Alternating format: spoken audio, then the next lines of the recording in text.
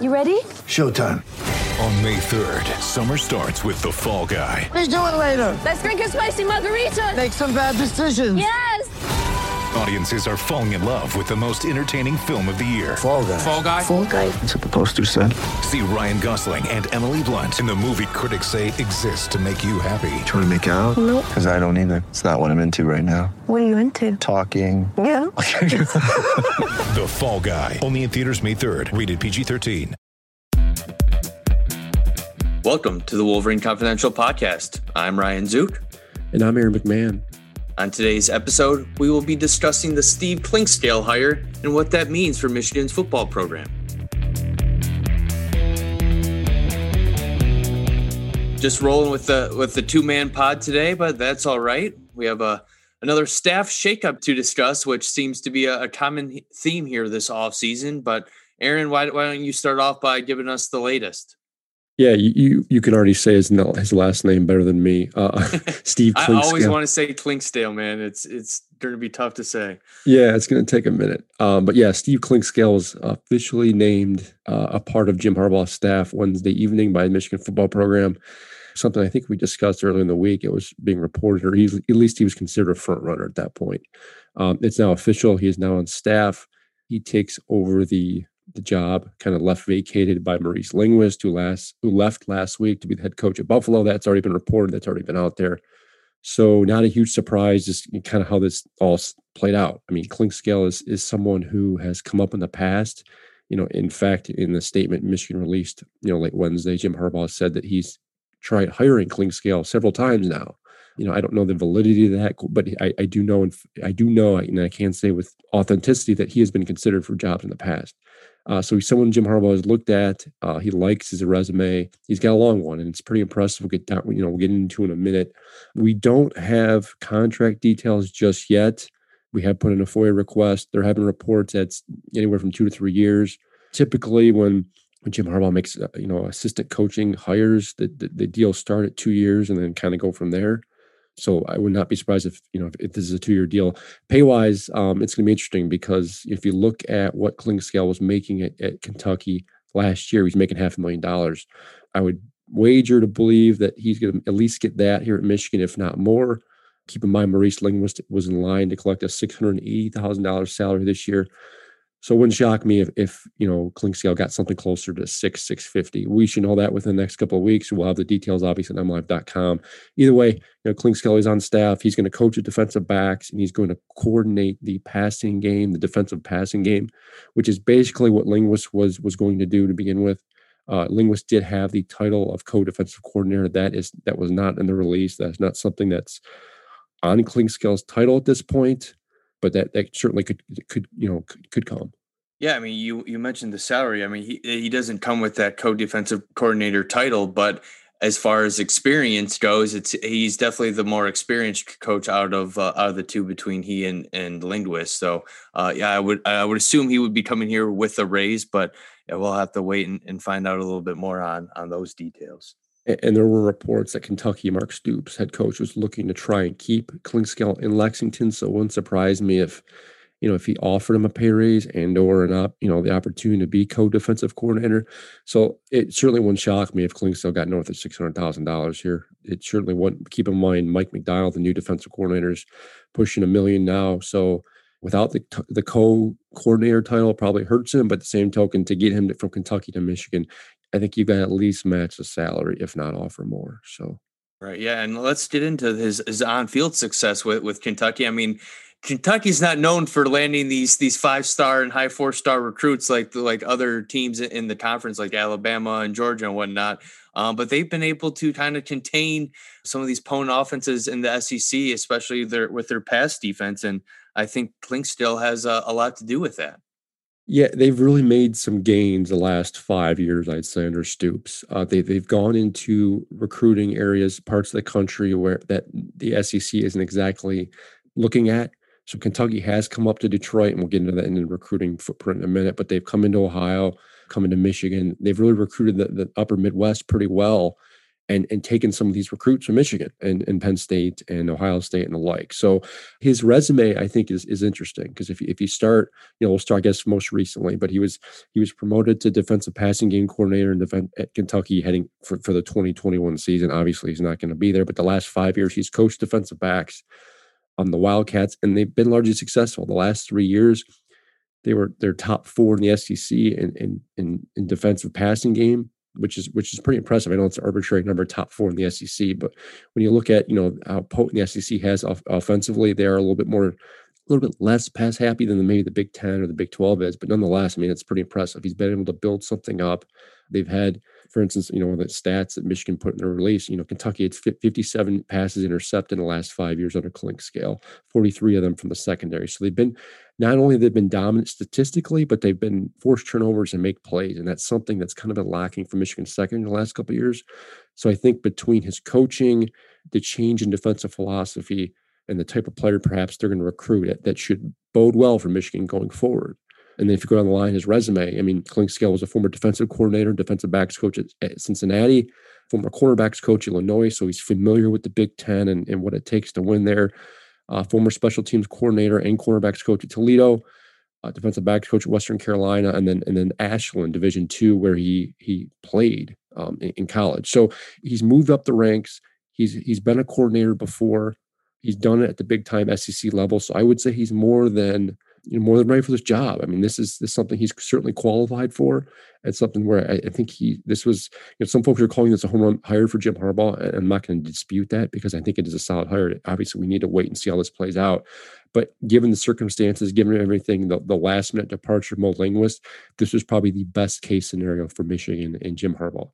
Yeah, it definitely seemed like he was at the very top of their list, and Harbaugh didn't waste any time in getting him to Ann Arbor. So yeah, I mean, it's tough to tell. I mean, May is a strange time to lose an assistant coach. So to be able to land Klink scale seems pretty impressive. And I guess what stands out to me the most is some of the NFL success that he's developed with some of these defensive backs. I was just going through the list. I mean, a lot of these guys that have gotten NFL opportunities, they were all low three-star recruits. I mean, Mike Edwards was a 3-star prospect. Lonnie Johnson, another NFL draft pick that he had.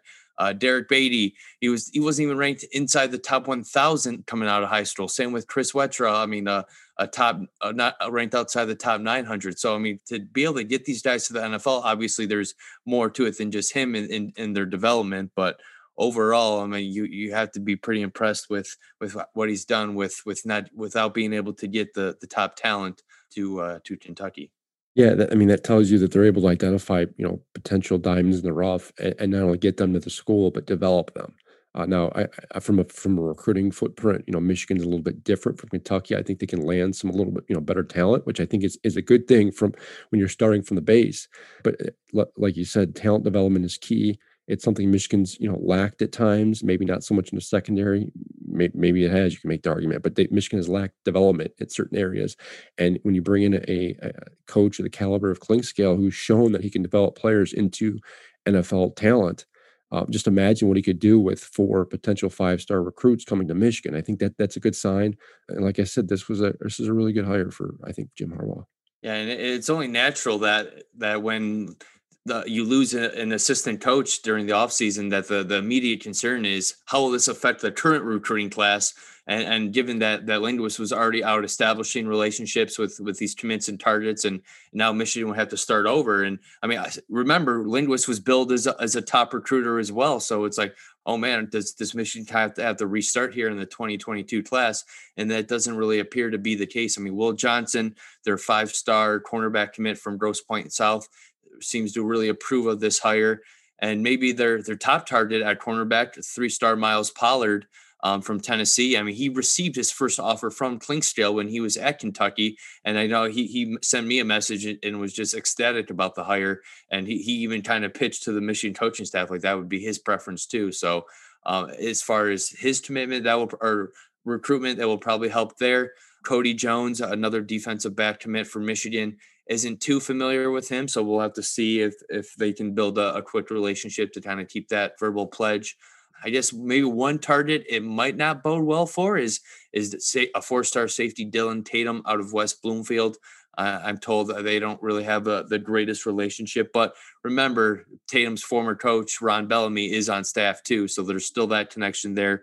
So recruiting here will be interesting to follow under Clinkscale. We'll dive into this now. He's had a lot of success in recruiting Michigan from when he was at Kentucky. I mean, Justin Rogers, the top overall commit in this or recruit in the state in 2020, he ended up landing at Kentucky. Also landed a 4-star lineman, offensive lineman Marquand McCall in 2018, along with some other guys. So we'll see what happens. But yeah, there's no excuse now for Michigan not to be able to mind their own backyard and get these guys on a regular basis. They should be dominating in the state of Michigan with these new staff hires. Yeah, you nailed it. I can remember the last couple of years I was talking about Michigan missing on certain in-state recruits. And Clinkscale was one of the reasons why. And now that you have him in the fold and you have Ron Bellamy, a popular and successful former high school coach in the state where Michigan was getting some talent from, there's no reason why Michigan can't dominate recruiting the state of Michigan. They've gotten a leg up on Michigan State the last year or two. They've shown that with Mel Tucker and flipping some of these kids and just being a more attractive option for some of the in-state kids. Now, there are other schools out there. I mean, Penn State's done a very good job recruiting the state of Michigan. Cincinnati has come in. Obviously, Ohio State is around the corner or down the street, I guess, so to speak. So there's obviously other targets there. But Clinkscale coming into Michigan and being in the recruiting fold, I think certainly helps a ton. The talent, the state of Michigan remains pretty solid. There's always top kids here, and there's no excuse why Michigan can't get them. But Clinkscale gives them that.